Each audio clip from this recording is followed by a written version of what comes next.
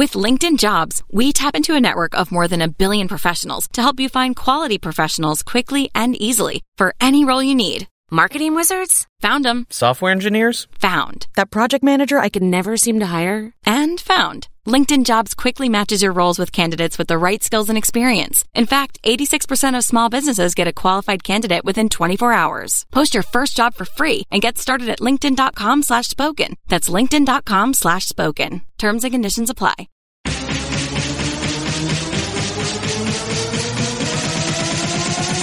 DLC. Yeah! When that robot voice comes in, you know it's time to begin! And wherever you are, whenever you are, and however you happen to be listening, we're so glad you've chosen to tune in to DLC. DLC!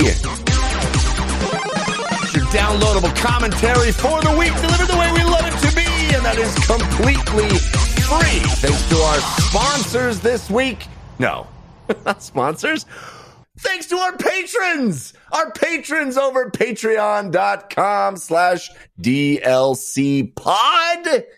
They're bringing the show to you, and they're getting cool stuff as a result. They get a video on demand, the video version of the show. They get ad-free episodes. They get a complete bonus show called Paid DLC. You can be one of them. All you got to do is cruise over to patreon.com/DLC pod. Check out those perks. See if you want to support the show. Make sure it continues. We appreciate it. DLC is the show all about games in their many forms. Games played on desktops, laptops, and consoles. Also games that involve dice, luck, and cardboard. I'm your host, Jeff Canada, that's spelled with 2 N's and 1 T, and I am joined, as always, by my friend / co-host / nemesis, the guy who loves himself a Game 7, especially when both teams show up, Mr. Christian Spicer. Hello, Christian. I do love me a Game 7. That is true. Hello, Jeff. Hello, everyone. Do you see that? Did you see the Suns lose by nearly a 50 burger? Jeff, I've seen my eyes above water, and that's about it. And it's fine. Everybody has a week. We're doing good. I have not watched the basketball, unfortunately, but Twitter tells me the Phoenix Suns have set is one I saw. I thought it was fun. A sunset pun. Yeah, they did not. They did not show up. I think they shot like 8 for 33 in the first half. Well, the good news is, despite our intro to this show, we have shown up, and the episode's only going to get better. We're putting up at least 120, 130 this episode, Jeff. We're here. Think? We're here. Oh yeah, I'm shooting 3 balls. You're talking all in minutes. Yeah, 120, 130.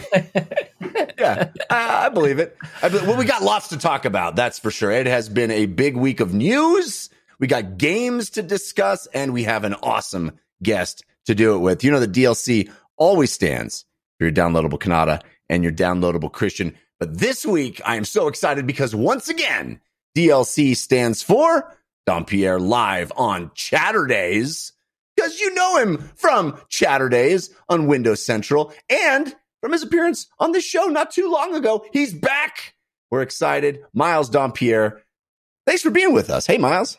What is going on, you fine gentlemen? Appreciate the invite again. Obviously, we were talking a little bit before the show. It has been a week. Especially for someone like me who's entrenched in the Xbox camp, focuses on the Windows side of things.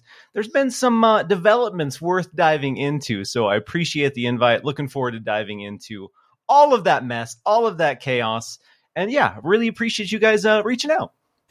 Well, let's get right to it then and start the show the way we always do with Story of the Week. Jeff was right, and it really pisses Christian off that Jeff was right, and it really pisses Christian off that Jeff was right, and it... Cause he was right. Everything's delayed. Cause he was right. Everything's delayed. Cause he was right.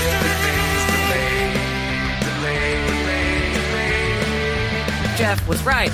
Oops, did I play the wrong bumper? Oops. Dude, one, well played. You are such a creature of habit in these intros and bumpers. You got me flat-footed. 2, I gotta roll the tape because I'm pretty sure you're on tape. Yes, everything's delayed was your a prediction you made a year ago. Yeah, but I'm fairly certain on this year's show you were like, "Nah, it's coming out." I think you're on tape being like, "No, Starfield's gonna hit." So I don't think you get that. That's what is so beautiful about the crazy grandiose prediction that I made a year ago is that no one remembers anything else I've said. Yes, it's so beautiful. It's chef kiss. Anyway, you know that. Anyway, let's keep it that way. Moving on. The Story of the Week is the part of the show where we make our case for the most important stories that happen in the world of games this week. And you can always submit stories for our consideration by sending us an email to dlcfeedback@gmail.com. That's where you send comments or questions, your own reviews, whatever you'd like us to know. We love hearing from you. dlcfeedback@gmail.com. We also have two communities, one on Discord at 5x5DLC on Discord, and the other as our subreddit, which is 5x5dlc.reddit.com. Great folks hanging out in both of those places. I urge you to become one of them. Check them out. Talk games with some cool folks. But Miles, you are our guest, and you have first pick of stories. What would you consider to be your story of the week? I think there's one obvious one, and that is Xbox and its pair of massive delays. And for, Xbox loyalists who maybe only have an Xbox, essentially delaying the two only games a lot of people were looking forward to in 2022. Yes, this the real war on Christmas. This is the war on Christmas right now. They did it last year with Halo. They brought war to Christmas, and they were like, "Hey, your holiday game not coming on Christmas." Here's the problem, Christian, is that what we have for Christmas, there is only going to be a war on Christmas, war zone on Christmas, modern warfare on Christmas is the big. Not until it's out. Not until it's out. I mean, they don't miss those games, the holiday period, but. Yes, of course, Starfield, the much anticipated Bethesda game we got announced in a tweet this week. Sorry, we're pushing them to 2023, along with Redfall. Now, Miles, we'll setting aside Starfield for a moment. We will definitely get to that. But you said two games, maybe the only two games that people have been anticipating. Do you think that Redfall is in that same tier? Do you think that people have been excited about Redfall? Because we haven't seen too much about it on the lead up to its release. Yeah, Redfall, I would say Arcane has a really passionate cult following. Arcane, outside of Deathloop, which did get a lot of critical acclaim, it was in the Game Awards conversations. A lot of their titles have gone under the radar. We hear stories about their games not performing financially as well as they want, despite critical praise time and time again. So I don't think Redfall is on the same caliber as Starfield. It's Skyrim in space, as right. Todd Howard has called it. So it's got this huge appeal that Redfall doesn't. For me, I was actually more excited about Redfall because I'm primarily a multiplayer guy. So the concept of a multiplayer-centric, player-driven experience from Arcane that has 4-player co-op, for me, really, really exciting. But if you're looking at the grand scope of Xbox in 2022, before these two delays, there were a lot of conversations within the Xbox community saying Xbox in terms of first party this year is really light, really, really light. There was Stalker, which was going to be a timed exclusive from a partner studio due to the war in Ukraine. That obviously they have way more important things to focus on. So that got pushed quite a bit. And then there was this gap and people were like, okay, Redfall is coming in the summer. And I'm sorry, but we're in May. And we hadn't seen a shred of Redfall. We hadn't heard a thing about Redfall. So Redfall to me was not a surprising delay. Starfield, though, that was the surprising one, I think, for a lot of folks. Yeah, it was definitely surprising to me. I as much as I try to crow about saying every game is delayed, I really did think Bethesda. It's like fool me once, fool me every single time. Shame on who are we shaming? Shame on you. Shame on you, Bethesda. And it felt like, well, if they're going to put their flag in the sand, they've been holding back on this game for years and years and years and years. You feel like, well, they're really not going to give you a hard date unless they really know it to be possible. And yet here we are. Part of me feels like this industry needs to just take a step back and go, let's just cut it out with the announcing release dates thing a year in advance. Who does it benefit? I understand people say stock prices, shareholders, pre-orders, all of those things. But none of that matters when you change it, because all of those things, the stockholders get mad, the share price goes down, the pre-orders people get freak out. Like whatever benefit you gained, you lose when you have to, eat crow and go, oh, sorry. So I don't understand at this point what is even the reason to announce a game's release date unless it is gone gold. Well, we talked about it a little bit on paid DLC, Jeff, and I want to go back to those days of walking into Babbage's and being like, it's out? I mean, that's how, as an old, that was the experience, It was in a magazine, it'd be like, this game's coming out, and you'd be like, when? And it's like, we don't know. And then you'd show up to Babbage's EB Games or whatever, and it'd be on the whiteboard of like this week's games. It'd be like, Echo the Dolphin? Yeah. That sounds incredible. And then you'd buy it. And now it does seem like, I put this in the Discord. I wonder if there is a way where companies could announce in their financials, like Starfield is in the financial call, right? Or whatever. Like Starfield, we have these anticipated releases for the Q4 2022, and it lists them. And it's there and it's boring. And then, of course, outlets would pick up on them. Polygon would write about it, IGN, whatever would write about it. And then they would say something like, when we reached out to Microsoft for comment, Microsoft said, you can read what we said in our financials. When we're ready to announce things to our fans, we will do so. Like, just let that.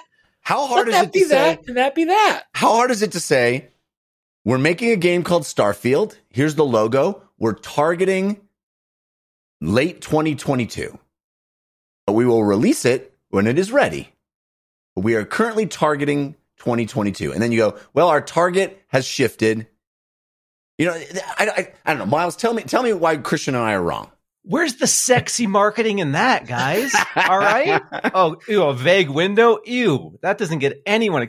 It's unfortunately a lot of it just caters to for some companies, the shareholders. That's not the case for everyone. But I think 90% of it really is that the marketing beast. These games take 5-6 years to develop. They need that full year, 2 years of just marketing energy that goes into it. So there's all of these kind of demands and dominoes in place that are designed to feed the marketing beast. So everyone knows that Starfield is coming 11/11/22. And like you said, they announced that a year and a half ahead. I thought for sure, like, if you're going to do that, you're giving yourself a buffer. You're giving yourself plenty of time to polish, make sure it is pristine, is going to look great. And the only reason you're doing that is to kind of cater to the anniversary of Skyrim. But in this case, we learned it sounded cool on paper. Let's do the anniversary of Skyrim. Let's see if we can make it happen, guys. Come on. We're going to announce it to millions and millions and millions of people and see if we can do it. And then, we didn't even get it's coming 30 days later, 60 days later. They just said 2023.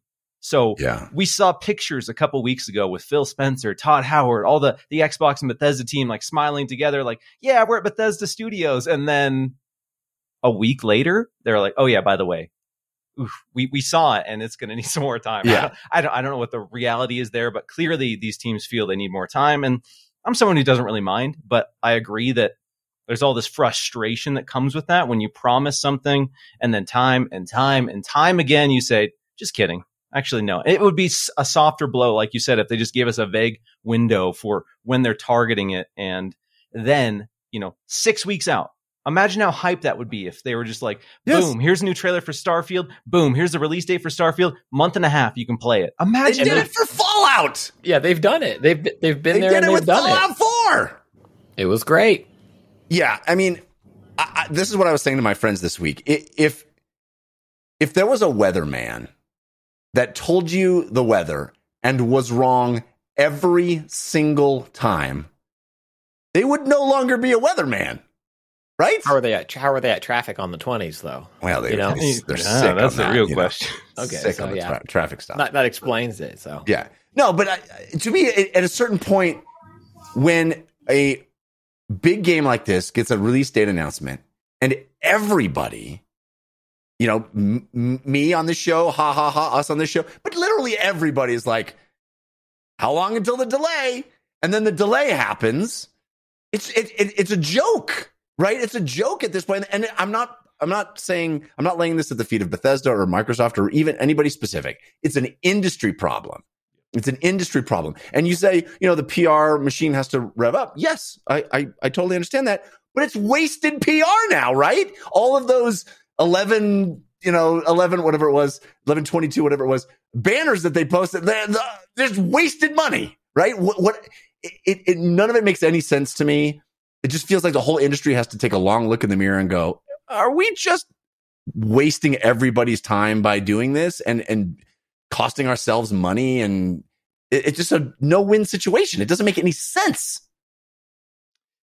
Anyway, it's one of those situations where I've talked about this previously, and for the companies who are beholden to shareholders, if you're investing in the video game industry, these companies need to have hard conversations with these folks about what that means and what that looks like. Because, and yeah, in some cases, they are just trying to keep the shareholders happy, making sure that they're going to get a return on their investment in a reasonable time frame, blah, blah, blah, all that boring stuff that people outside of that world don't care about at all. But so much of that, not crunch in terms of actual crunch, but the crunch to have a date out into the world is driven by mechanics like that. And, if you're coming in to make money on video games, obviously there's money to be made. But yeah, at the end of the day, like you said, a lot of people's time and energy and excitement is just wasted every time there's a major delay like this.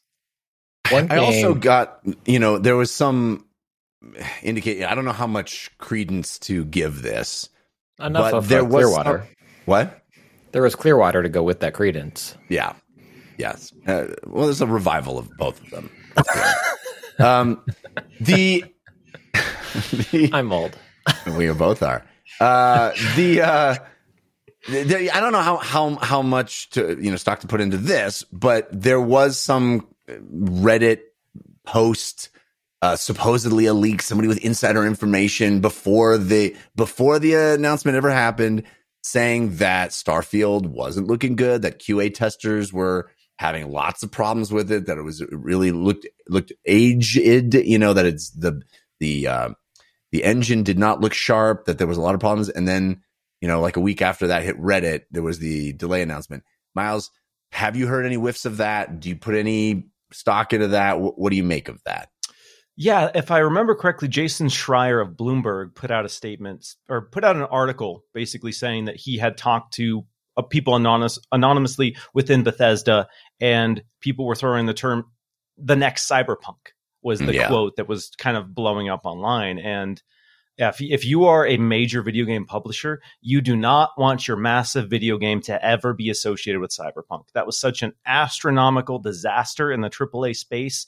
All of the goodwill that CD Projekt Red built up with The Witcher and its free DLC and that kind of saga was destroyed. All of the energy and excitement for Cyberpunk, the game, was destroyed. It had a huge spike the first month, and the sales drop off was something we had never seen of a game of that caliber. So that's scary. If people are throwing that around and that leaks, and then we have to look at the reality of Xbox, this huge entity, and Microsoft, this huge entity, the promise and the reason we're supposed to be excited about them acquiring these studios and acquiring these teams is they are telling us that means the quality of their games will be better. These teams will be able to make the best games they've ever made.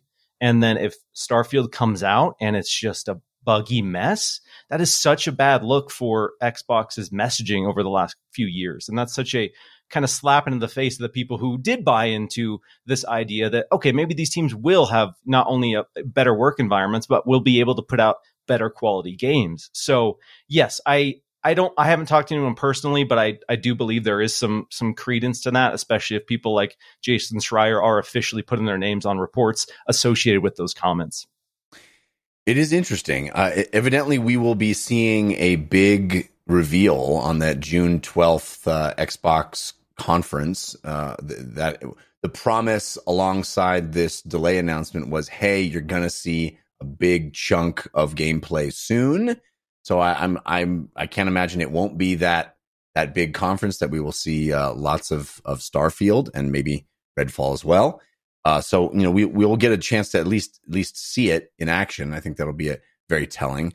But Christian, do you think this is something to be genuinely worried about as far as the quality of this game? Do you think it could be the next Cyberpunk? Because if you had asked me before Cyberpunk came out, I would have said CD Projekt Red, no chance. Yes, I think it could be the way I think any game could be. What's Dave's sign off on Filmcast? Hey, they made a movie. Like, at the end of the day, it's amazing that they made a movie. Yeah. Yes, and not ironic, right? And making a game is making a movie, except you have to build the camera, create the actors, like all the stuff that goes into movie making, plus all the stuff that goes into game making. So yeah, I think, whatever, the next Last of Us, if they make one, could be the next Cyberpunk. I think any game could be the next Cyberpunk until it's not. Bethesda, I think before Cyberpunk, it was the last Fallout 76, right. Bethesda's had their Bethesda own. Made it, yeah. They've had their own janky games before, and they get better. Fallout 76 has certainly gotten better.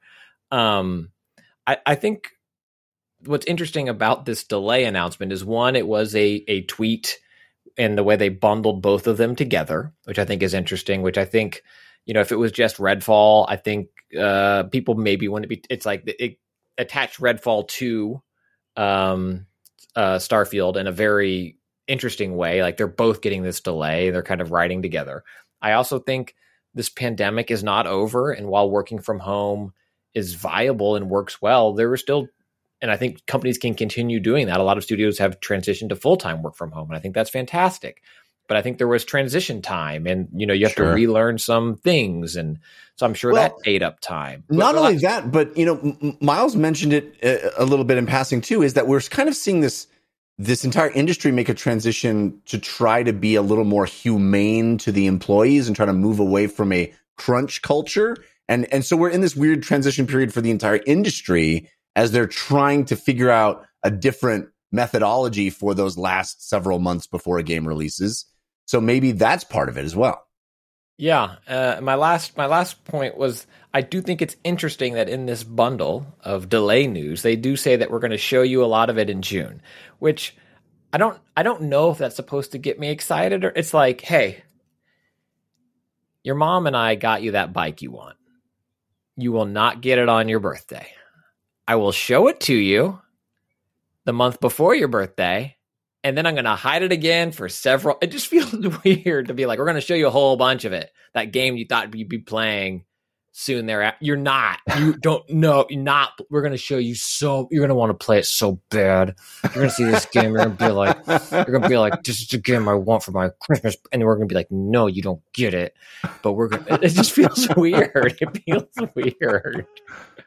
Well, I don't know. So my last thread on this discussion, Miles, I'm very curious, especially as somebody who is so tied into the Xbox/Microsoft ecosystem, what this does for the end of the year. Because obviously, as we led into this story, these were the pillars, right? These were the pillar releases for this platform and Game Pass in general.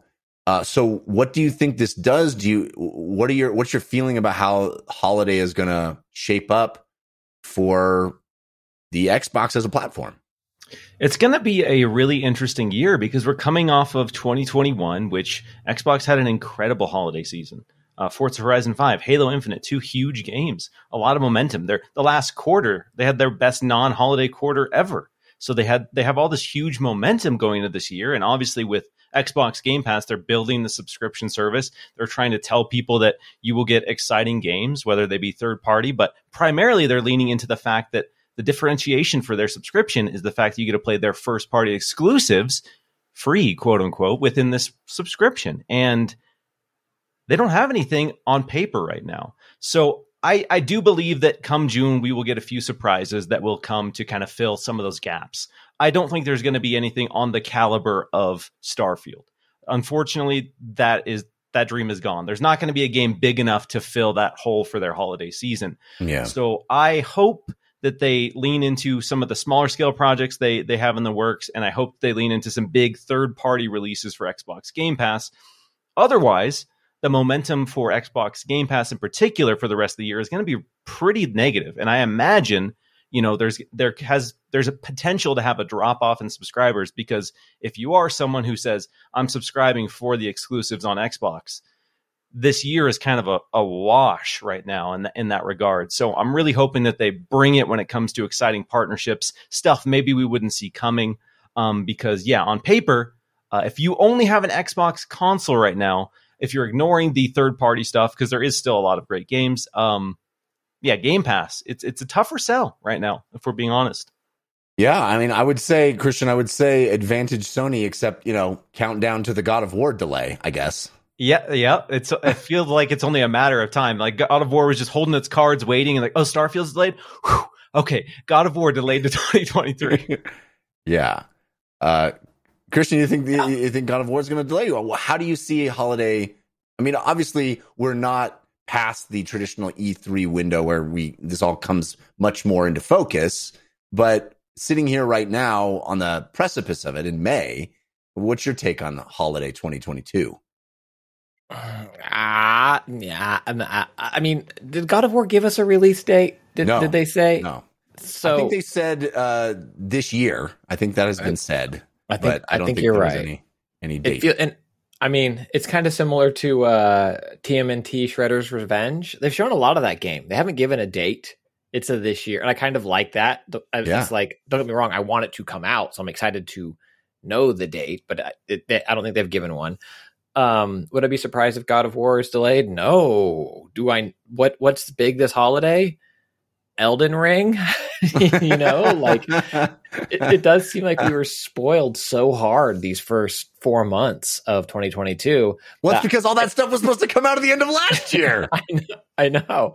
We're going to be spoiled hard at the beginning of 2023 too, Christian. Yeah, I'm curious if we do kind of, limp into the holiday, but we just got, you know what we got to do? We got to move Christmas and Hanukkah and we've got to move all of our gift giving season to March. I do think if these boxes are available, they will still have a good holiday quarter, right? Just because getting the consoles are still hard for folks. There's great games to be played on them still, especially if you haven't been able to get them before. Xbox is still an attractive, Game Pass is still an attractive thing. But it does seem like that window is open for something that gets announced at E3 that actually hits, the back half of this year, could steal some thunder and really make some waves. Cause it did seem like Starfield was that, King Kong hanging from the Empire State Building, like clear out the release schedule. And now who knows? Who knows indeed. Well, it's going to be interesting. I think it really makes the Xbox presentation in June more exciting and interesting, and it makes all the stuff we're going to find out in that artist formerly known as E3 period, the Summer Games Fest, I guess we have to call it. It's going to make that whole period much more interesting because there's just this giant gap in the release schedule. It's like when Fast and the Furious gets moved out of summer or something. It's like everybody's like, whoa, what are we going to? There's a huge tent pole that's just been, the tent is now collapsing. So we will see what happens. Christian, what is your story of the week? Well, Dead Space got a release. No, speaking of things that, we can talk about that. That's not my story of the week. We got 13 minutes of gameplay footage of Gotham Knights. And speaking of delays, we also got news that it is no longer coming to last gen consoles. Xbox One and PlayStation 4 was previously announced as that cross-gen release. This game also has played release date shuffle, where there was a time where this and Suicide Squad were both in the same year. There was a time where Gotham Knights was last year, I think, in a very winky, yeah, right. And Suicide Squad was October of this year, again with a winky, you wrote that in dry erase marker, I hope, right? Because there's no, it's not. And it wasn't. And now Arkham Knights has taken that October release date. And this was the first time they showed an in-depth chunk of gameplay again for it after I think it was a year ago, maybe. They had Batgirl and some gameplay. I don't know if either of you watched it, I'll stop there and I'll just say I have some thoughts. Did either of you take in these 13 minutes of gameplay? I did dive into it. I'm a big multiplayer guy. So when I heard that this was going to have co-op in some capacity, that piqued my interest. I loved Arkham Asylum, loved Arkham City. Arkham Knight, I did enjoy. So I'm excited for more in that universe. And like you said, we've heard about this game for a long time. And we did get gameplay kind of sort of with its reveal, but this was the first deep dive of what this is going to look like. So I'm curious to hear your thoughts. I've seen a lot of passionate takes because obviously it's DC. So people have their expectations. I'll just say Oscar winning moments that are, passionate DC fans making sure computer bots get they won the Oscar fan vote. moment. Just accept it and move on. All right, come on, Snyderverse forever. I wasn't blown away. I'll just say that. Like, it didn't look bad by any means, but after that kind of deep 13 minutes, I'm not rushing out to get it day one unless they show me something else that kind of looks a little bit better. I watched it as well. Interestingly, that alongside these 13 minutes was the announcement that it is not coming out for the previous generation of consoles. Look how cool it looks. You can't get it. In that context, I'm not looking at that going, wow, the Xbox One and PlayStation 4 can't do that. That's not the feeling I got. Was like, wow, obviously it can't come out on old gen because way better than Horizon Forbidden West. This is right. I think it's interesting to do a Batman game with no Batman. I think that's bold already, and it definitely has a lot more kind of RPG-ness to it, which I'm into. I like that about in games in general. I'm into those systems. And I think that's a cool layer to add onto the Arkham template and really feels like it's different. It's not just a skin for the Arkham games. But I know you have some much stronger feelings, Christian. I love these games. I liked Arkham Origins a lot, which is the WB Montreal game, who is the team behind this, Gotham Knights. It launched rough. I think for folks, there was an elevator glitch that would prevent you from progressing. But I really liked that game. I thought it had a good narrative. I liked the way they leaned into detective mode a little bit more.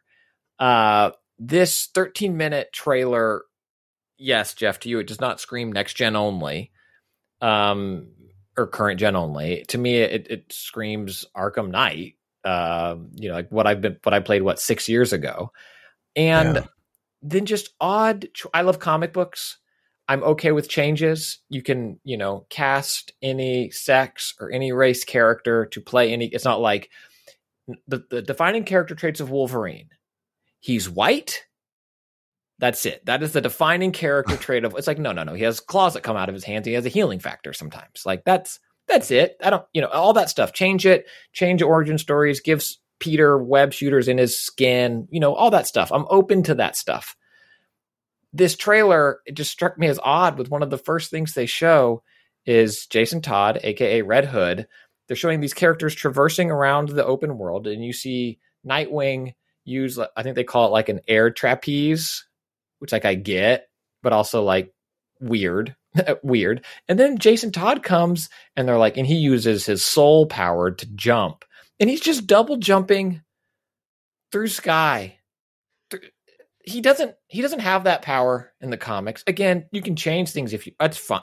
It just felt weird as like the second thing we show you is like, and Jason Todd, here's that move where he jumps on nothing you guys like. It's like, that's the hide that, put that in game somehow. Like, let me discuss. Feels weird. Feels very weird. Red Hood, he's got guns. He's a weird character to kind of do in a video game. They've had him in DLC before, and they're showing him, and one of his like guns and his perky things are armor-piercing, non-lethal bullets. What do they pierce through the armor and then tickle you? Like, what do they do? Yeah, they pierce armor, Christian, not skin. Not skin. They're armor-piercing bullets, not skin-piercing bullets. Not skin-piercing. That is my bad. You're right. That felt weird. And then the fact that you're doing the kind of Destiny equip loot grind also seemed odd to me for this game, where, again, changes to characters I'm okay with, but I don't think of the Bat family as scrounging for tech from thugs they took down. Yes, we took down a thug. Great, take his night vision goggles. You have the night vision. You're that person. Like, it's not so much a utility belt as a utility fanny pack that I can put new stuff in. Oh, this guy's got a belt. I'll take that belt. Good idea. Let me grab this thug's gun, or I'm going to get this currency. Like, that aspect of it. Yeah, it just feels, video game's gonna video game, right? That is the answer. I don't think it's a good answer, especially because I know this is new and technically not connected to the Arkham franchise, which feels weird because where that franchise kind of ended and where this one starts. But whatever, technically this is on its own, and Suicide Squad connects that other one. But like they've done these games so well, and it didn't have that, and they had other ways. There were unlocks, and you would get like a better shock batarang and stuff like that. And so they've had skill trees before, but this kind of RPG Destiny, I hate to use the word because it's kind of like saying Cyberpunk, but Avengers, looter shooter approach feels forced. And I know this game has been delayed, but it feels dated. It feels of that thing. And those are my biggest concerns. And then my other concerns about this 13 minutes of footage, the combat didn't look as tight as the prior games. Like, I went back and replayed a bunch of Arkham City, which is probably the best of the Arkham games, I think. I really like a lot of what Arkham Knight does, but it gets lost in vehicular combat some. Arkham City feels pretty pure to me. And there was stuff between playing that and watching these fights where, I don't know if it's just still early, but like hits would whiff, but then the character would still go. It seems like they really lengthened in Arkham Knights. It looks like they've lengthened that kind of slide from character to character, like the two human linking of things, perhaps, where the first or the other games certainly have that. Like Batman will definitely like step and then get a few more inches, to link combos together. And I get it. This seems like it exaggerates it. And what they showed in this footage, which is all I can react to, also feels like the set pieces or the combat encounters happen in these big, bland kind of areas. And I'm wondering, Miles, if that's because it needs to accommodate multiplayer in a way that wouldn't be as conducive if you were in some of those tighter spaces that the Arkham games were known for, of like zipping up, hiding for 10 minutes. Like, if we're playing together, you're like, all right, let's go clear the room. And I'm like, yeah, let's sit on this gargoyle for 4 minutes. It's also weird that they have a superhero game that features 4 distinct superheroes, and the multiplayer is only 2 player. So it's like this weird half step. Like, they didn't want to commit to a single player only thing, but they didn't want to commit to full multiplayer, but they still have the loot system. So you have this Destiny-like loot system within a 2-player game. And, I like RPG elements. I like the progression that comes with that. I like seeing the bigger numbers get bigger, the lizard brain stuff that's associated with that. But what I can't stand with a lot of these games, like Division or even Cyberpunk, is I'm getting a hoodie. I'm getting a red hoodie. And this red hoodie, for whatever reason, has 50 more stat points than this red hoodie over here. And there's no rhyme or reason to it. So in Cyberpunk, I was wearing stupid like camo shorts and a tank top. And that was apparently the best armor I could find in the entire game. So I just hope they find a way to make it meaningful. I have a good friend who wears camo shorts every day, and you take that disrespect out of your mouth, Miles. No disrespect. Camo shorts, all right? No disrespect. Boomerang at his knees, they're not going to do anything, Christian. We both know that's true. Yeah. Well, yeah. And again, I'm reacting to the 13 minutes. I still am very excited to play the game, but I think, like Miles, I'm not necessarily, $300 statue pre-order. Yeah, that was my big question, because I think this was one of your most anticipated games of the year, right? Yeah. Well, the good news is it won't hit this year, so I can put. Well, they're still saying October. I hope it's good. I hope the loot stuff works out. I hope they release some of the costumes in the Ultimate Edition or one of the editions too, and they don't look great. Yeah. We'll see, Jeff. We'll see. Yeah, I mean, now that Suicide Squad's out of the way, it doesn't have to worry about getting in the way of that. By the way, we're going to be playing Suicide Squad and Starfield all in March. And like two others. Let's play this game. When is let's give Starfield a month. I feel like that's what it's going to be, March, April. I don't think it's going to. I mean, maybe it's going to be a whole year away. I doubt it. It didn't feel like a year delay to me. It felt like a thing that happened to Horizon and happens to everything, where it's supposed to come out in November. Now it's coming out in April or March. In February or March. I think that's what it's going to be. I think Redfall will be the March-ish one, and I think as much as Xbox fans want to hear this, I think Starfield will be later. Wow, you think it's like a fall 2023? Xbox wants that big get hype holiday game, and if Hellblade isn't going to be that next year, which that was the one I was kind of expecting to be their big like holiday 2023 release, if that isn't it, then I don't. It's hard to say that Starfield will get pushed all the way to next fall, but I could see it getting pushed past the first quarter for sure. Wow. Yeah, I don't think Fable is next fall. I think that's another big franchise they've talked about. Gears of War.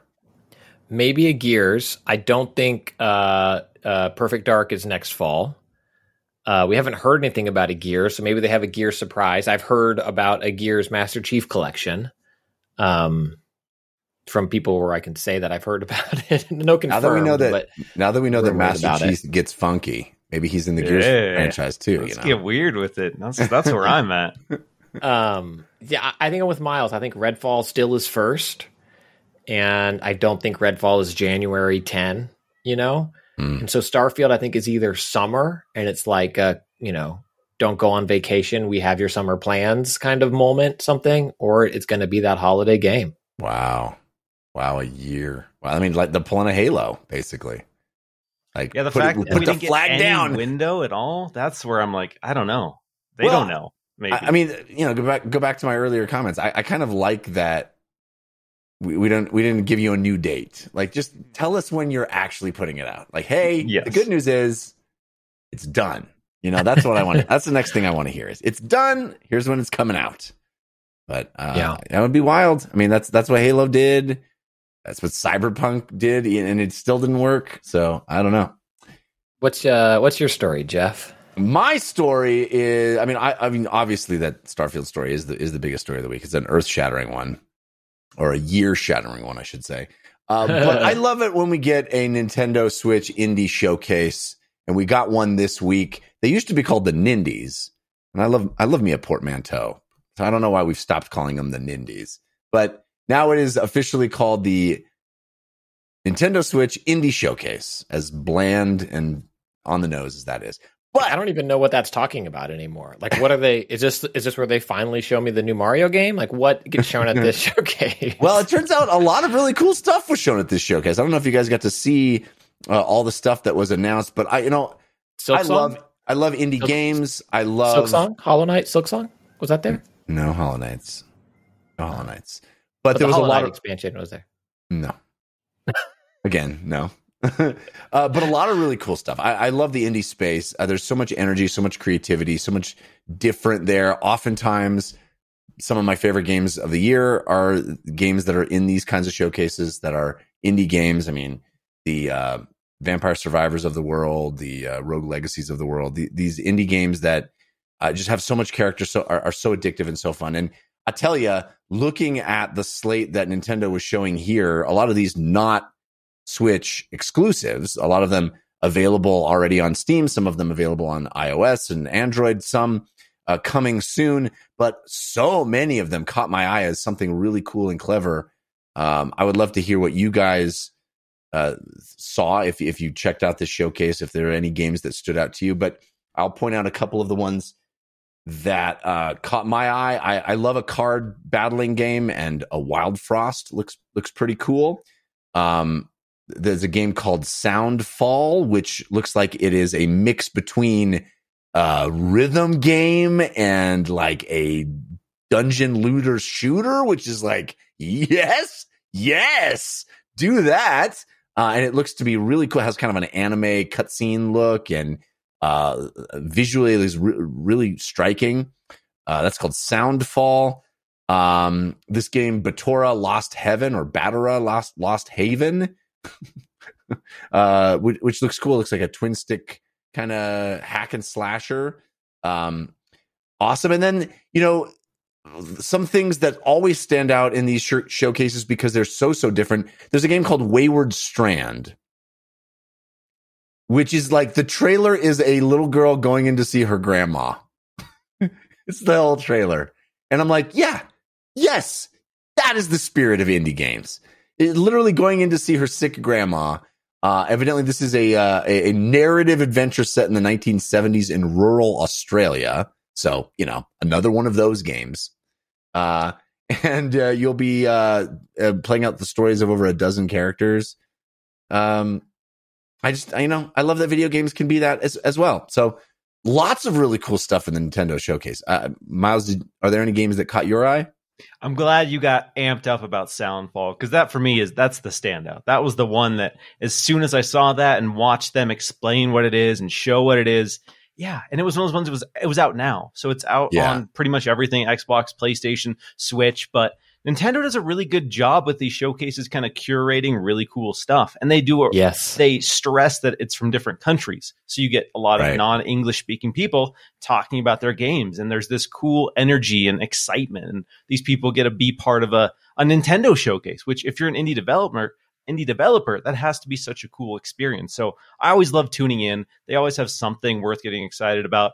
As much as people want to see Silk Song at the indie showcase, I think Silk Song it's a beast of its own at this point. It's like Cuphead, where it's an indie, but it's going to be at the main showcase. It's going to be at a big Nintendo Direct. But Soundfall, far and away, the one that got me the most amped up. But Christian, any picks from you?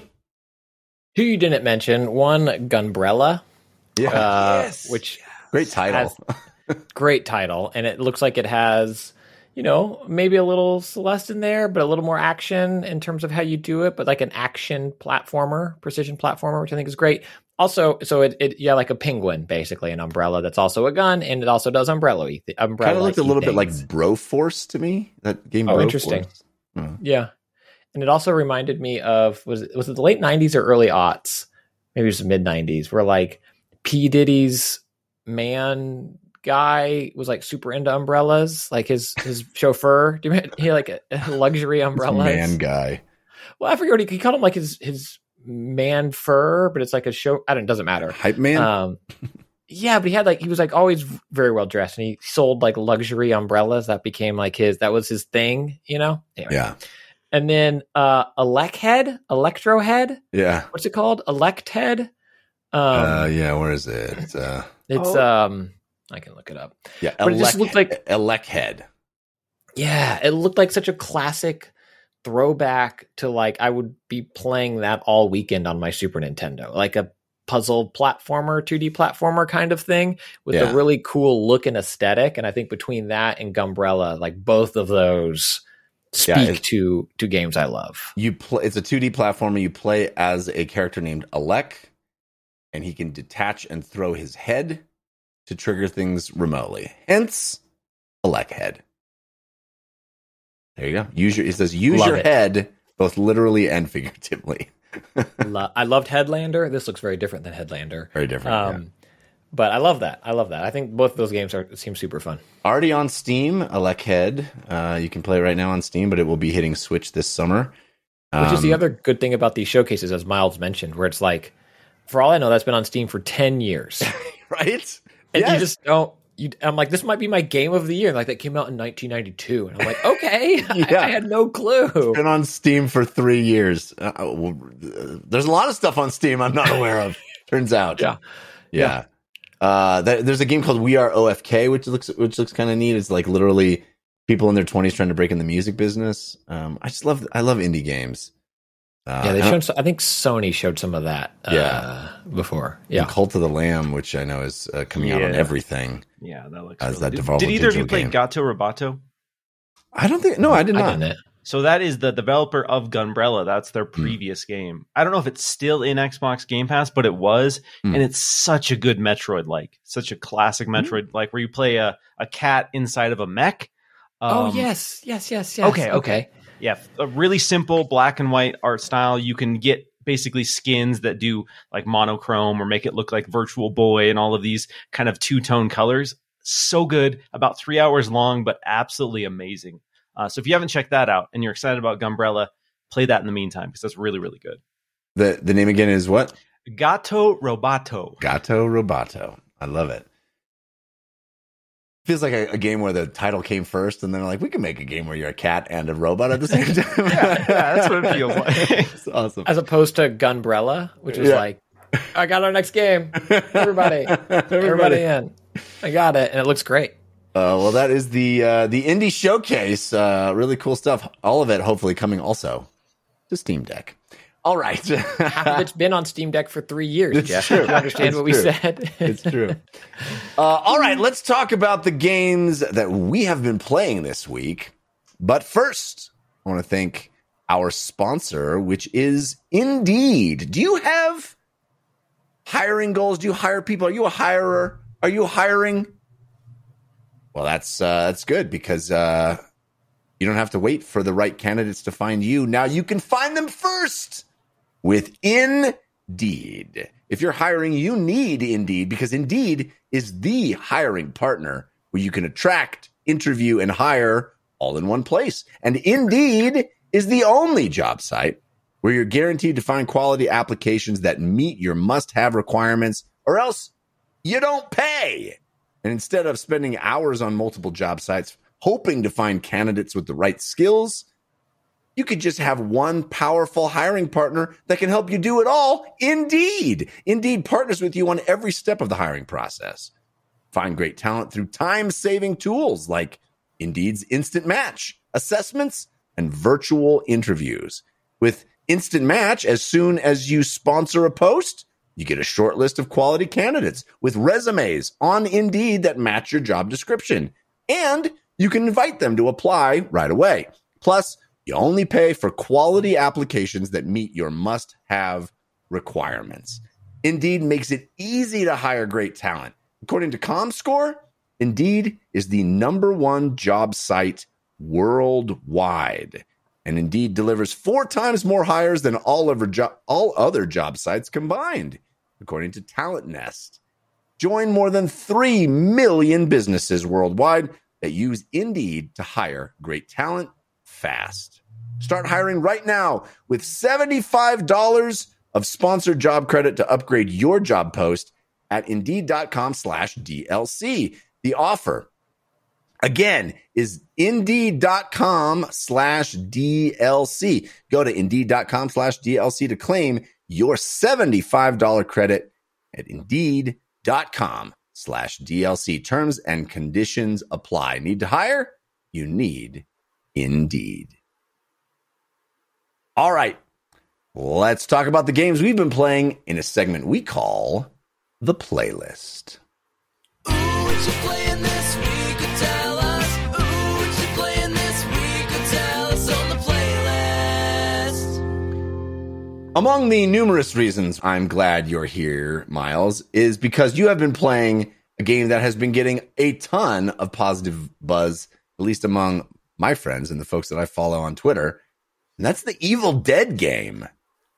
Do you have as positive a report on this one as some of the folks that I've been reading? Let's go. Okay, I'll preface some things by saying that, first and foremost, huge Evil Dead fan. Evil Dead 2, one of my top 3 films of all time. Absolutely love it. I'm a huge fan of multiplayer games.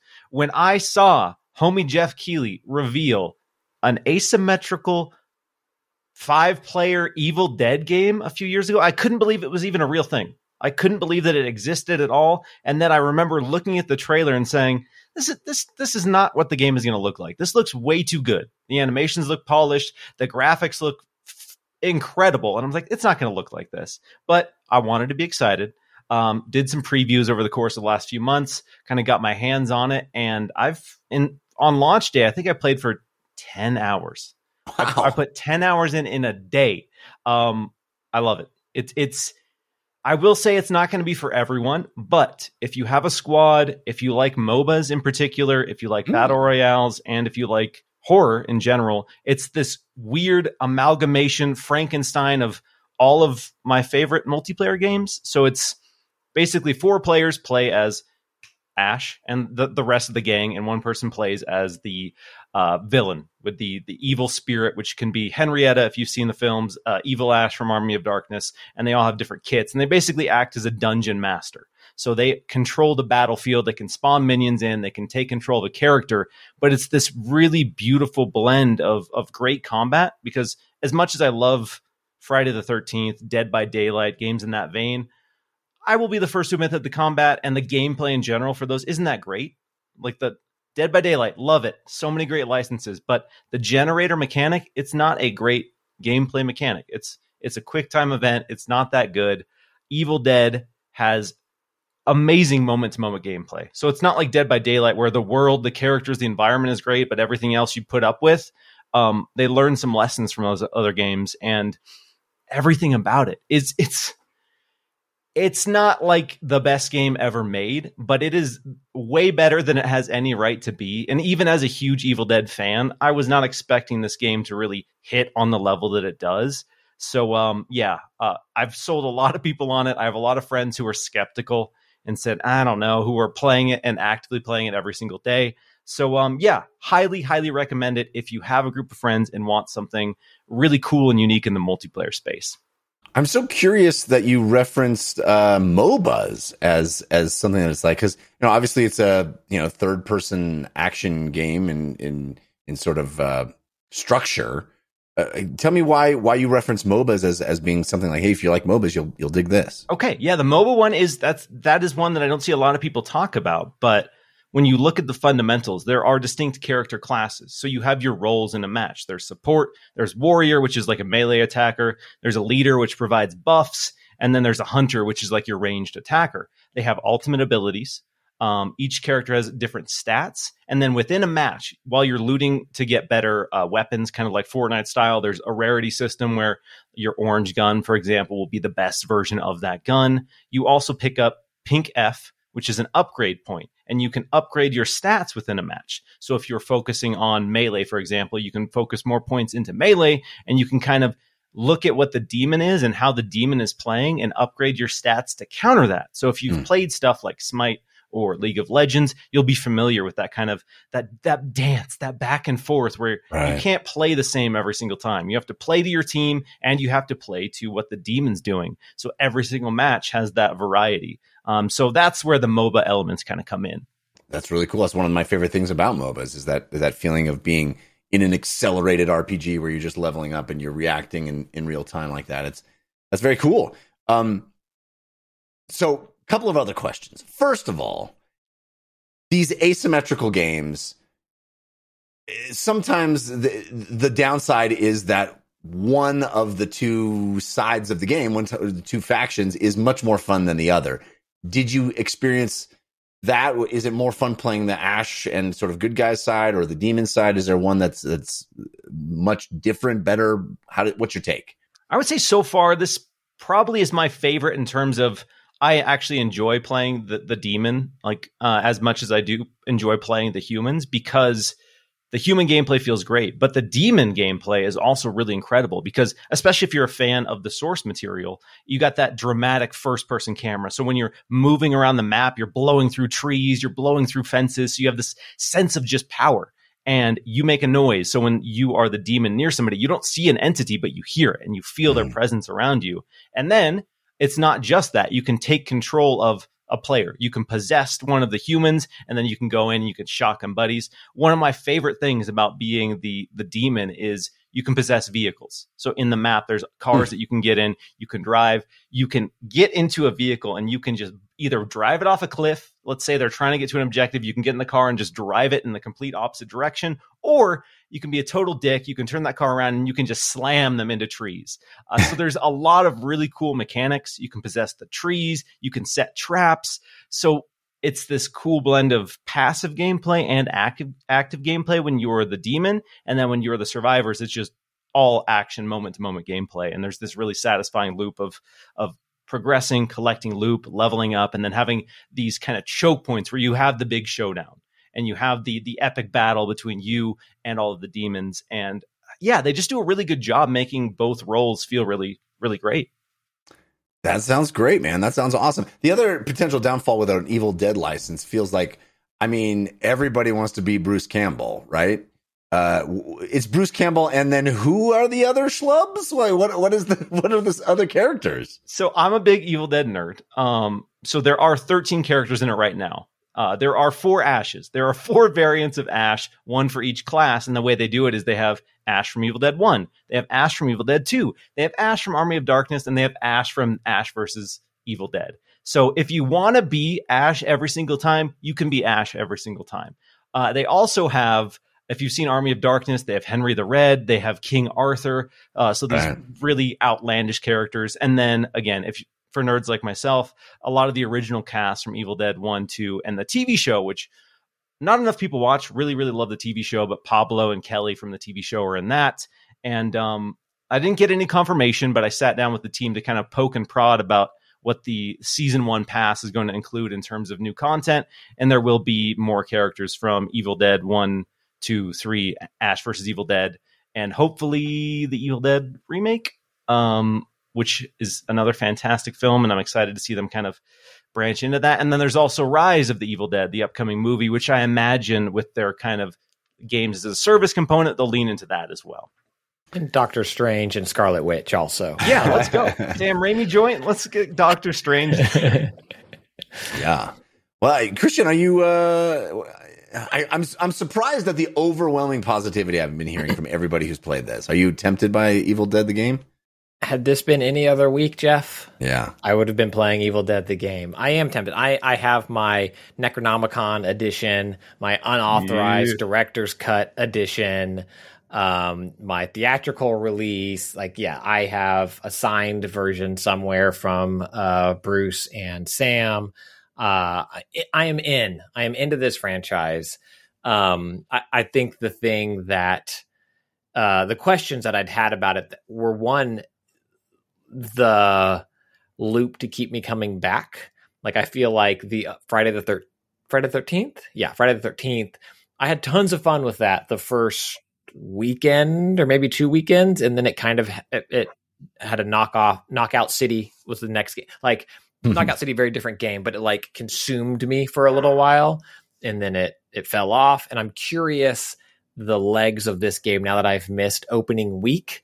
Will it keep going? But I like the fact that they seem to have a good relationship with the IP, unlike the legal mess that is Jason.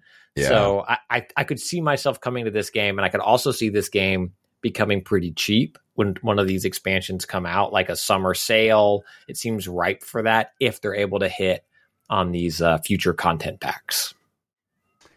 Evil Dead the game, again, the early part of 2022, having all these unexpected great experiences. I mean, it just seems like even when we think, hey, we're in a lull, these games come out, it's like everybody's talking about how great they are. It's been abundance of riches in 2022, and even though we're losing the games at the end of the year, it's probably, it's not a shortage of great stuff to play. Very cool. Christian, what's on your playlist? So what I have been playing is a lot of my Steam Deck, which is still currently probably my favorite system that I've owned. I mean, recency for sure, but I love it. Whatever it's been now, a week and a half, 2 weeks. I absolutely love it. And Jeff, or Miles, Jeff and I talk about on this show that point in games where convenience trumps fidelity. And we've gotten to that point, a universal we, the royal we. I think as a society, we've gotten to that point, most of us, with TV and movies, where Netflix is good enough. I'm curious how many Netflix subscribers pay for the 4K tier. I do. When they have a 4K. That's one. Thank you. When they have a 4K TV, I'm curious how many folks have 4K TVs and don't either know or think it's too expensive and don't even pay for the 4K tier. Even with that 4K tier, it's not the same as having the disc and all the bits and the bops and the boops. But convenience trumps. what my Steam Deck has shown me, Jeff, is that I'm there with games. Like, I'm there with games. If they control poorly because of a cloud-based thing or something, like it's totally egregious, then yeah, no, of course, I want the thing. But the wild thing about my Steam Deck is I have all these games on my beefy 3080 computer. It's not like, oh, I need to buy another. I literally it's the same thing. I have a beautiful big 4K monitor with HDR and whatever 240 hertz refresh, monster GPU. But that computer is not compatible with bed. Thank you. It's not compatible with waiting for the pasta to boil and, the quick turn off. Like I'm playing right there and just bop it, just boop, put it into hibernate mode. Any game, I can just pick right back up. I've heard a few people have had problems with that. I haven't had any. Like, oh, I'm playing Lego Star Wars Skywalker Saga. This is such a fun space. Oh, pasta's boiled. Boop, put it down, get it going. And just that ease of use of PC gaming. But it means that you've had so much more pasta lately. Dude, every night is pasta night now. I'm like, kids, we're making a big pot today. And they're like, it's just us. And I'm like, big pot, boil water. And then I watch it too. I make my kids watch it because I'm playing games because a watch pot never boils. Yeah. So I'm like, kids, watch this pot. And I'm like, boop, doop, doop, doop, doop, doop, playing games. So I love my Steam Deck, a lot of Steam Deck. And I have one game specifically that I want to talk about. And then before that, xCloud on my Steam Deck is a killer app. At home with my good Wi-Fi, it is a killer app. And I hope that Xbox releases a native app for it and folks don't need to do the little bit of tinkering that's required to get it run through the Chrome beta browser. But this is again where I feel like I've got to that point, that inflection point of convenience over fidelity, where I've played more Forza Horizon 5 again this week because I have it on. I'm like, let's see. And I'm like, oh yeah, yep, this game's got its hooks back into me again, where again, I could be playing on my Series X on my HDR 4K screen, blah, blah, blah. But it looks great. It looks good enough. It runs great. I'm driving around that map, smashing things, doing all the stupid things you do in that game, having the best time. Sleep mode doesn't work in that the way it's set up. So I lose that pasta. That's what I'm making. Something that needs to cook for souffle. I don't know. Souffle, I don't think needs to cook for a long time. It doesn't matter. I don't know. I only know how to make pasta. I only know how to make pasta. Hey, you like a pasta? As a Italian American, I like a pasta. But I think it's a killer app to have access to all of those games of just like, what was it? Octo Roboto? Gato Roboto. Oh yeah, Gato Roboto. Do you know what I'm going to be playing tonight, right when we're done with this? That, if it's still on Game Pass, or on xCloud, I should say, it's phenomenal, all these other games. I love it. And I think, Jeff, you need to spend the 5 minutes to get xCloud on your Steam Deck. I have xCloud on my phone with my Backbone. It seems to run and play better on my Steam Deck, and I love having that dedicated gaming device for it. Chef's kiss. Love it. The game that I put the most time into, though, Jeff, is a game that you've also been playing. Rogue Legacy DOS. Yeah, baby. Yeah, that's a Steam Deck winner right there. Boogaloo. It is so beautiful. So unbelievably pretty. Yeah. The art direction of this game, like the little characters kind of stilted, but intentionally so. It's like, like tinkering across the level. And so different from the first one, which was all pixels. Pixel art. And the fact that they went and like changed up the art style so dramatically. Yeah. Yes. I love the change. I love this new art style. And when like the flames come in on levels for like gas, jets. Like that old it's like the smoke, you see it burst, and then it's just exquisite. I absolutely love everything about this game, the way it presents itself, that evolution of dying and repeating and whatever. My nits, which I think have to just be that I suck, or that I suck, Jeff. Like I texted you, I think probably where you were probably calling a football game. And I was not only calling a football game, but I also intentionally did not want to reply to you because I wanted to hash this out on the podcast. Well, I figured, I need to send Jeff this, but I also need to send it at a time when I hope he doesn't reply. I'm like, I think I know exactly what he's doing right now on a plane or calling a football game. I suck so bad at this game, and I'm surprised. Because you. You like an action platformer. You love you're not bad. You've completed many hard ones. Many a hard one. And so I don't know if there's like something I didn't play much Rogue Legacy 1. So I don't know if like enemy types are carrying over. Or there's patterns I'm supposed to see or recognize. Wait, am I making up the fact that you had the same issue with Rogue Legacy 1? Did you bounce off that game because you didn't really like how it felt or something? Am I inventing that memory? I don't remember. I do remember that I played it. A listener or someone on our Discord, I think, pointed this out to me. I think I played it around the same time I was playing Shovel Knight, because that's when Rogue Legacy 1 came to Vita. I think around the same time I was playing Shovel Knight, and I was enamored by Shovel Knight. So I think anything that Rogue Legacy did that was different, I was like, don't like this. I think that's what ultimately bounced me off the first one. I mean, you guys told me that's like, oh, you get these, you get to unlock things like the Bootsy Boots and the Hootsy Boots. I haven't seen how to unlock any of those things. I play, I die. It says like, you killed 4 people. You suck. And I'm like, I suck. I suck so bad. And I'm like, okay, I know what I'm going to do. I'm going to do that. And it's like, well, it's different now. So it's a combination. I love this game, and I've been playing too much of it. I'm going to keep playing too much of it. Clearly I have a problem, but my nits are that I suck. And then my classic roguelike nits of like, I don't know if I'm making progress. Like I've played hours. I've played a little. I've played a little Rogue Legacy 2.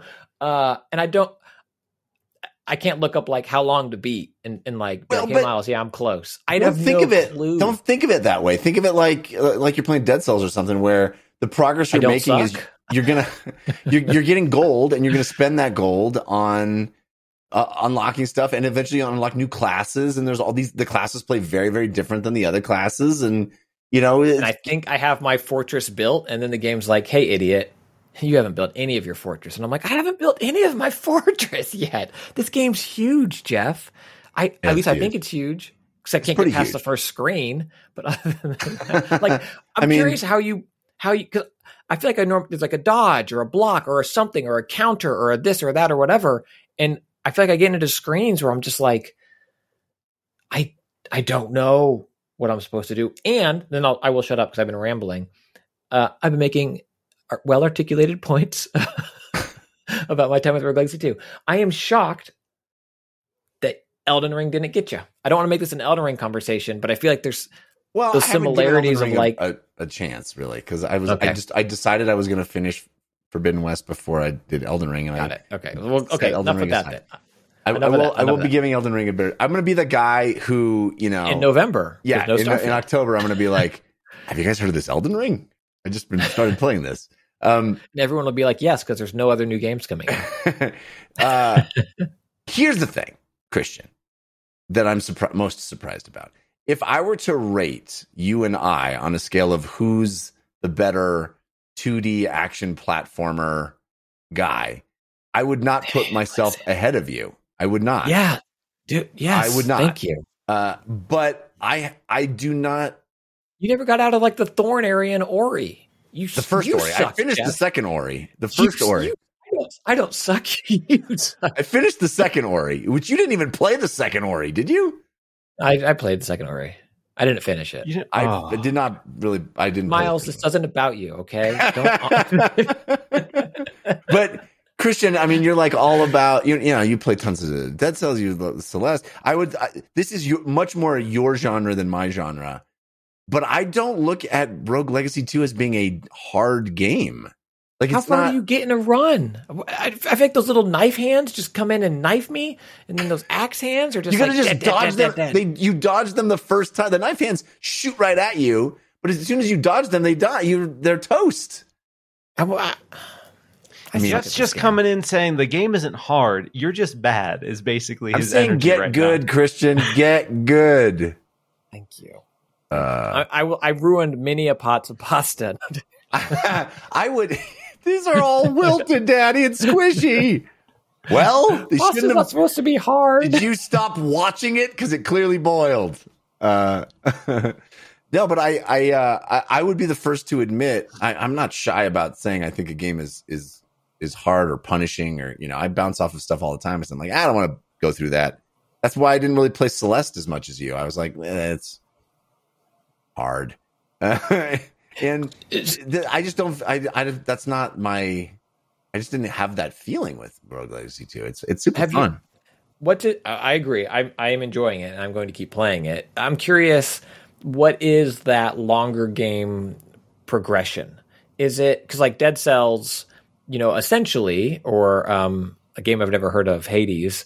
It's you get to a point eventually where you do a run, right? Yeah. Like you've played enough, you've learned boss mechanics, or you've powered up your character enough that you're like, now I beat you, game. And then some games give you shortcuts to get back to certain areas to do things. The PS5 game, Returnal, you could kind of choose to forego upgrades to get to where you were. What is Rogue Legacy 2's like when you are good? Is it you do the run, you beat all the 7 bosses or whatever in a sitting, or is it? Well, you can go to checkpoints. Yeah, you can go to the other biomes, fast, and or you can go to you can get to the boss fast, or you can find the boss. I mean, it also gives you the option to lock in the structure of a dungeon. So if you go to a dungeon and or whatever, so you know exactly where everything is, and you can call up the map and it'll show you the same map. So you can pay a guy on the starting screen after you unlock him. You can pay a guy to lock in the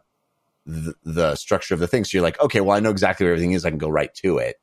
But also in general, I think Anthony was mentioning this when he was on. In general, like certain areas are, if you go down enough, you'll get to a thing. If you go to the right enough, you'll get to a thing. If you go to the left enough, you'll get to sort of in general. That's how it works too.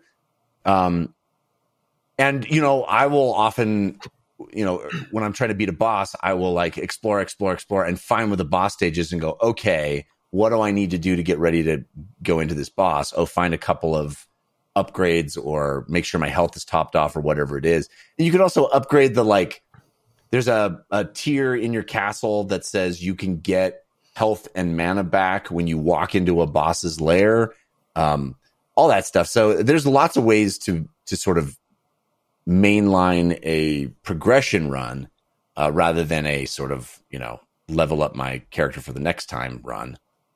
And oftentimes I will pick my starting, you can pick among 3 characters to start. I'll pick my starting character based on what I want to do. Like there'll be a character that'll have a huge bonus for gold based on crazy handicap attributes. I used to wake up with huge bonuses for gold when I was younger. Yeah, well, we all get old, Christian. Anyway, so I hope you stick with it, because I love this game very, very much, and it's so good on Steam Deck. It really feels like it was. That's the thing about going back to that Nintendo Indie Showcase. It was just like great on Steam Deck, great. It's like now I see them and I don't need to think I'm going to wait for this to come out on Switch or Vita. RIP. I mean, it is perfect. It's not even a comparison. I prefer playing on Steam Deck to Switch any day of the week. It is a superior device in my opinion. It feels better. It has a bigger screen. It looks better, etc. Controls better. Anything else you've been playing? Arkham Knight, I don't need to, Arkham City. We don't need to talk a lot about it. I talked about it in the playlist. I went back to that in Steam because I had it and played it, and it remains exquisite. And if you have a Steam Deck and haven't played it, it's perfect on Steam Deck. Surprise, great game from a long time ago. Plays great on current, modern, handheld. It's a really good game. That's all. Yeah. Well, I want to tell you about my new obsession. It's a game that I did not see coming. I started playing it. And I was like, oh, this seems like a pleasant little distraction. And then like I woke up and it was like 4 hours later and I was, I'm still playing this. Have you heard of a game called Dorfromantik? only because I pulled the trailer for this show. So this might be your antidote to Rogue Legacy 2. I actually don't know if you'll like this or not, Christian. It very, very much scratches my I love board games itch, but I think you might. This is a zen, beautiful, one of those just positive game experiences. So the deal with Dorfromantik is it is a tile laying game, which folks that play board games are very familiar with, very standard, even as far back as Settlers of Catan. If you've played Settlers of Catan, or what is now known just as Catan, on a turn, you take a hexagonal tile and you lay it down, and it connects to other hexagonal tiles. And that's one of the things you do, and you're sort of building the board as you go. That is the entirety of the gameplay loop of Dorfromantik. All you do is you have a stack of tiles in the bottom right-hand corner of the screen. One comes up, you place it on the board.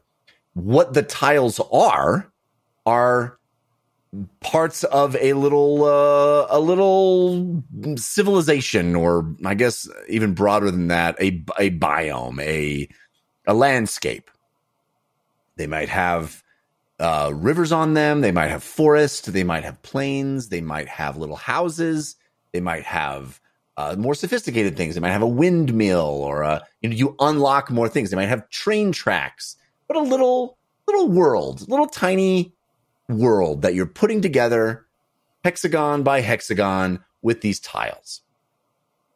And the world is lovely. It's beautiful. It is simplistic, but painterly and just kind of lovely to look at. Has a lot of moving parts to it. It feels alive. And as you connect it has a algorithm and algorithmically connects to make everything seamless and fit together really beautiful. Even if you put hexagons that feature very disparate elements, they will fit together and seem like it all makes sense. And so you can build this beautiful little world, and you can just decide to build your beautiful little world in a way that is aesthetically pleasing to you and just create it that way. But there are bonuses, and there's sort of a high score that you can chase, and you'll get bonuses that sort of unlock new special tiles as well if you score more points. And the way you do that is you can match up the sides of your hexagon by rotating them and placing them correctly with other like elements. So if you put a little housing development that is on one edge of your hexagon next to other housing developments, then you get little extra bonus points for connecting them in the way that they're supposed to be connected.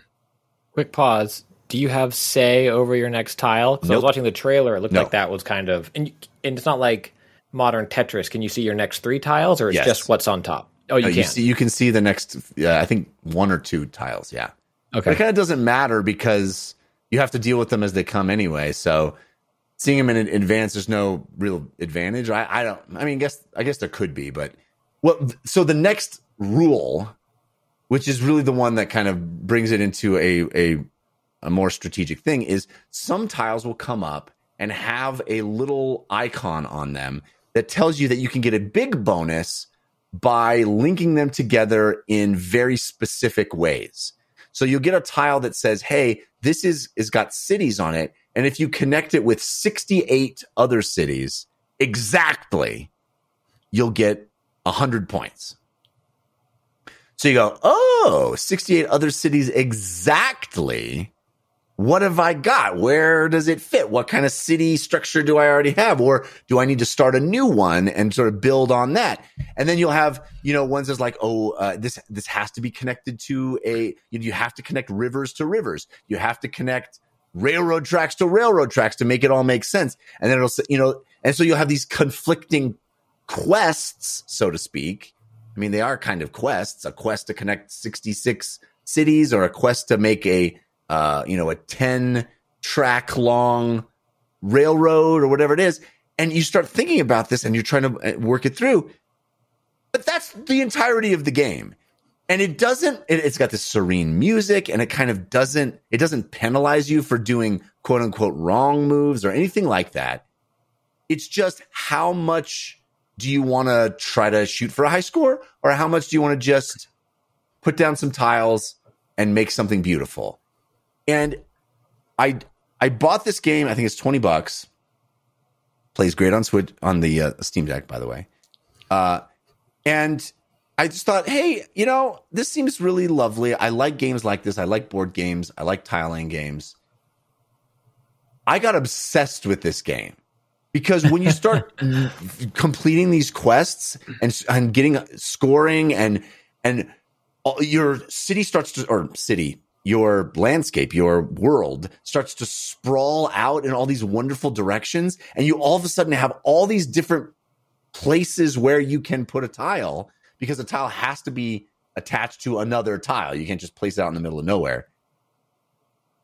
The decision making becomes really interesting and fun. And I'm like, and the thing you're making is just beautiful and cool. And it sort of starts manifesting these little animations. Like it'll have a little train going along your train tracks, and you'll have little boats in your harbor, and you have little animals that show up inside the forest and stuff. And you're creating this little diorama world and shooting for high scores. And there's like, when you if you put a tile down that all the sides of the hexagon match perfectly, it's a perfect placement, and it'll like go boom, and it's very pleasant and very very nice when you put that. And so I just like the hours melted away, and it was this incredibly positive experience. And I love this game. I love this game. It's called Dorfromantik.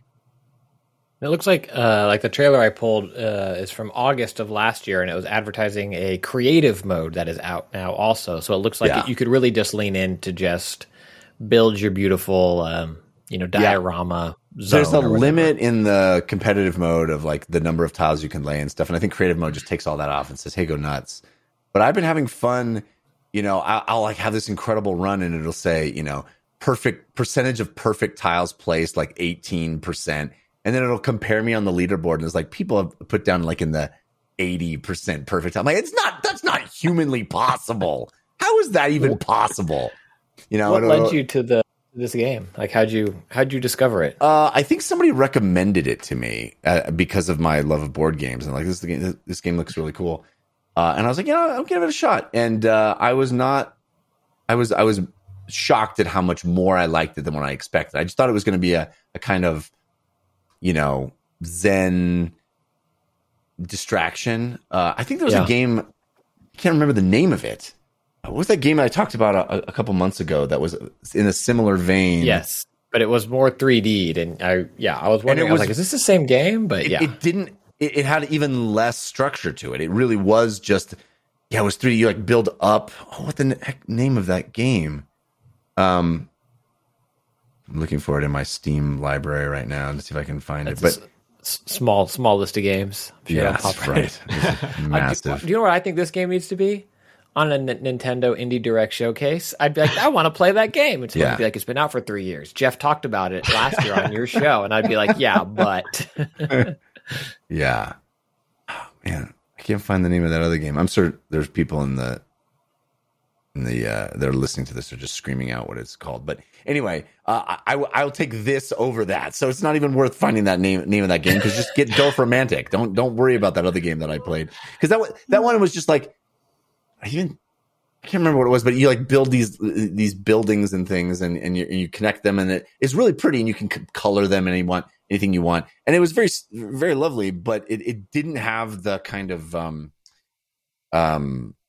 the hook that this one has, the addictive quality, because of wanting to create those perfect tile laying situations, which I got really, really into. So this may be my particular kink, is this kind of game. But if you're like me, give Dorfromantik a try on Steam. It's not very expensive, totally addictive. Chat says maybe it was Townscaper. Yeah, that sounds right. Townscaper. Yep, Townscaper. Oh, yeah. Man. Bum on the Run. Boom. Thank you. Saving all those listeners that hopefully weren't in the car with somebody yelling. Thank you. It's Townscaper, Jeff. Thank you, Bum on the Run. Appreciate you. Appreciate our live chat. You guys make the show better in real time. We appreciate you very much. All right. Well, that's going to do it for this episode of DLC. We do have parting gifts coming up, so stick around for those. But Miles Dompier, thank you for being here, sir. It's always so much fun chatting with you. Appreciate you guys. Yeah, had a blast. Again, very exciting week to talk about video game stuff. And Dorfromancer, not here to kink shame. I don't know if that's my kink. I can't say that I'm rushing out to play it, but it sounds zen. It sounds nice. But again, yeah, if you want to, get a hold of me, you can follow me on Twitter at Miles Dompier. And if you want to check out my work, it's over on windowscentral.com or youtube.com/Windows Central Gaming. Very, very cool. Christian Spicer, what about you? What do you got going on this week? I'm going to make no promises, Jeff. Last week I said I'd get my newsletter out. I have a newsletter where I write long form about games. You can subscribe for free at tinyletter.com/Christian Spicer. My goal was I'm writing one about air quote easy mode right now. That's going to be the next one to come out. And I was like, it will come out this week, is what I said last week. It didn't. How's that saying go? You make plans and then life is like, ha ha, you idiot, dead by dawn, dead by dawn, dead by dawn. And then I don't think that's how it goes. That's not the John Lennon quote that I thought you were. And then you cut your hand off and you put a chainsaw on it. And then you're in burn notice for several seasons. People don't talk about that. And then as Chat mentioned, you were also Briscoe County Jr. And it's like a whole thing. Anyway, it didn't come out. Life happened. So I'm not going to make any promises, but I have that newsletter that when it is 11/11/22, that's when it's going to come out. Putting that day, right? Tattoo the date on your arm, ladies and gentlemen. Yeah. And then when that is done, used to do that. The GTA, nobody does that anymore. I wonder why. When that's done, I will start working on the video version of the newsletter. It will come out later. It'll be posted on our Patreon, which is patreon.com/DLC pod, which is where you can find the video of this episode, all of the VODs of all of these episodes that we've done since launching the Patreon, as well as video versions of the paid DLC show as well. And then Twitter at Spicer, SPICER, is where you can see other things that are going on here and there. That's about it. You got to watch the VOD version because Christian doesn't edit it. And all of the mess-ups that I edit out are still present. So this I'll be honest, Jeff, quite a lot of them at the beginning. It took me a few years in a moment that you might edit out of the RSS feed. It took me a few years to notice that you edited them because I would always go back and listen to the first part of the show. I'd be like, yeah, this episode sounds good, right? I'd do that quality, episode sounds good. And then I'd move on because I was on the show. I'm not going to listen to it again. And then it wasn't until I was like, oh yeah, why is the runtime of the RSS totally different than the video? I do work, baby. I make this go a little bit better. Video, live to tape, people like it. People like it. They want to see me fail. No, if you want to see that, watch me play Rogue Legacy 2. Maybe I'll stream. Can I stream from my Steam Deck? As for me, you can always email us here, dlcfeedback@gmail.com. We love hearing from you. But if you want to see me or hear me do other things, there are lots of other things that I do, including, as Christian mentioned, I'm a sportscaster. I don't know how that happened, but it happened. I am broadcasting elite athletes playing football on a network called Fan Control, not network, on a league called Fan Controlled Football. Which is basically Madden in real life. You know how in Madden you pick plays and then they run them? Well, imagine that, but with real human beings that are incredible athletes, including Terrell Owens, who's in the league, and a whole host of really incredible people you may have heard of, people you should have heard of. It's a blast, and I'm in the booth alongside an elite athlete, Devin Gardner, who you probably heard of if you are a fan of Michigan football, and he was a Pittsburgh Steeler and a Patriot. It's great fun, and I'm doing it every weekend. You can watch on Twitch, twitch.tv/FCF. I host the fan-controlled show Friday nights, and then in broadcasting games Saturday mornings at 1 p.m. Eastern time. And this last week, I got to host the halftime show as well, which was a blast. It was a completely wild experience and super fun. We had Dwight Howard come through, and And that was pretty amazing. So check it out, twitch.tv/FCF. I also do a movie and TV show review program called Filmcast. You can find that wherever you get podcasts. I do a comedy science show called We Have Concerns. You can find that at wehaveconcerns.com. And there's something else I do. What else do I do? I do something else. I feel like I do something else. You have a great run of a long form Dungeons and Dragons show that has come to a conclusion over 3 years, over hundreds of hours. 400 hours. Content that people can find online, as a YouTube, as a podcast, called The Dungeon Run.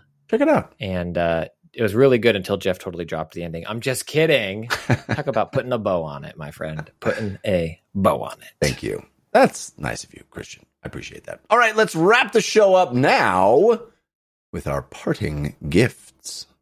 Hey, give us a suggestion of what to do this week. Give us a parting gift. This is your parting gift. Miles, do you have a suggestion to help people get through their week? Yeah, Eurovision, baby. I'm really late to the game. Mid-pandemic, there was that weird Will Ferrell Eurovision movie that came out. Yeah. I was tangibly aware of what Eurovision was. Watched the silly movie. I was like, is it really like that? Is it that over the top? Is it that dramatic? Is it that campy? And yes, it is. It is this beautiful presentation of all of these countries around the world getting their best talent on stage and putting on just absurd, over the top, unnecessary productions of these songs. And you can watch it on Peacock. I haven't been watching live, so it was spoiled. I already know who won, all that good stuff. But it's worth it just for the experience, just to see these folks get on stage and to put on these wild performances. So for me, been soaking up a lot of Eurovision.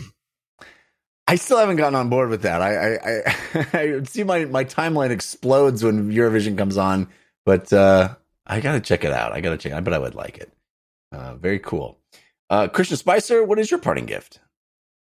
I'll save one for later as I tinker with it more, but we have re-entered the world of the robot vacuum.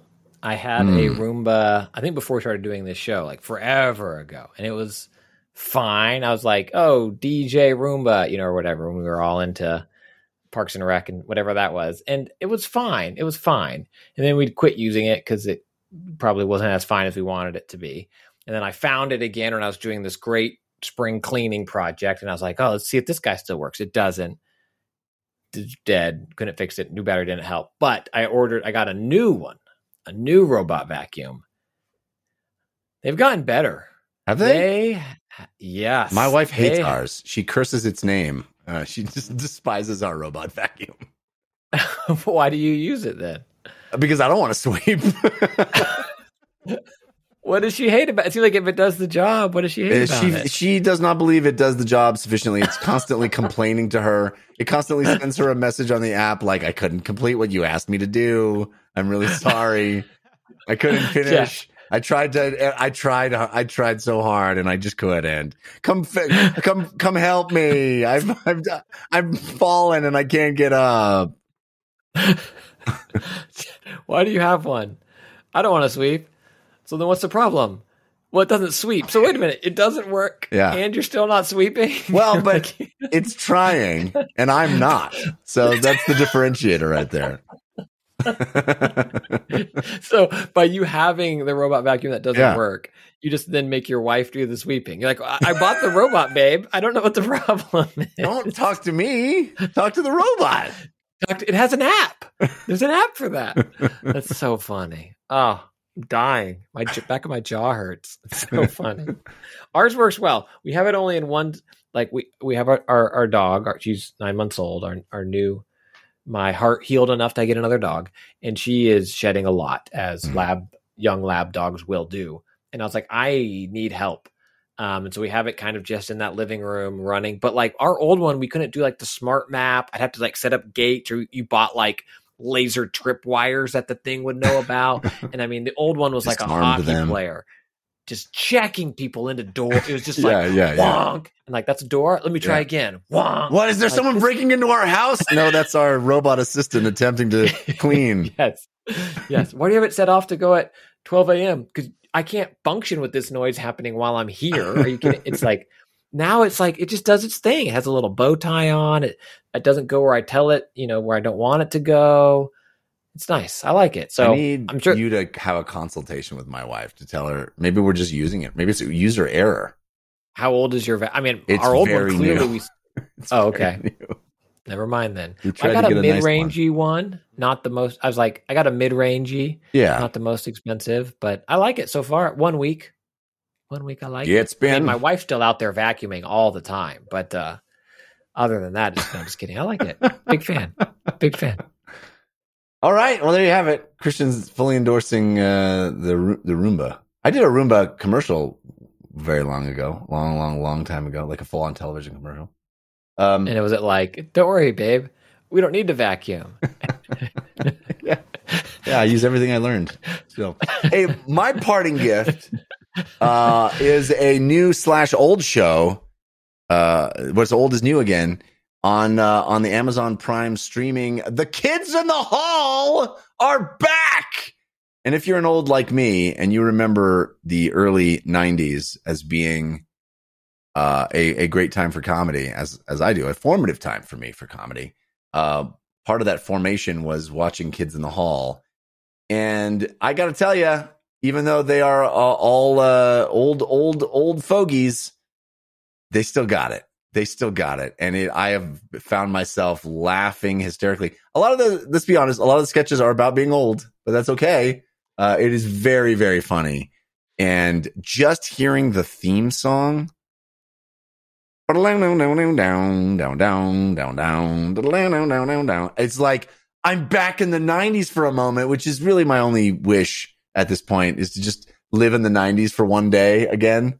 And so just that alone is beautiful. And yeah, if you were ever a fan of the Kids in the Hall and are maybe worried that, like, it'll be a Arrested Development type situation where you're excited that they came back, and then you watch the season, you're like, oh, they should never have come back. Do not fear. You will not feel that. I believe you will not feel that about Kids in the Hall. It is great that they came back.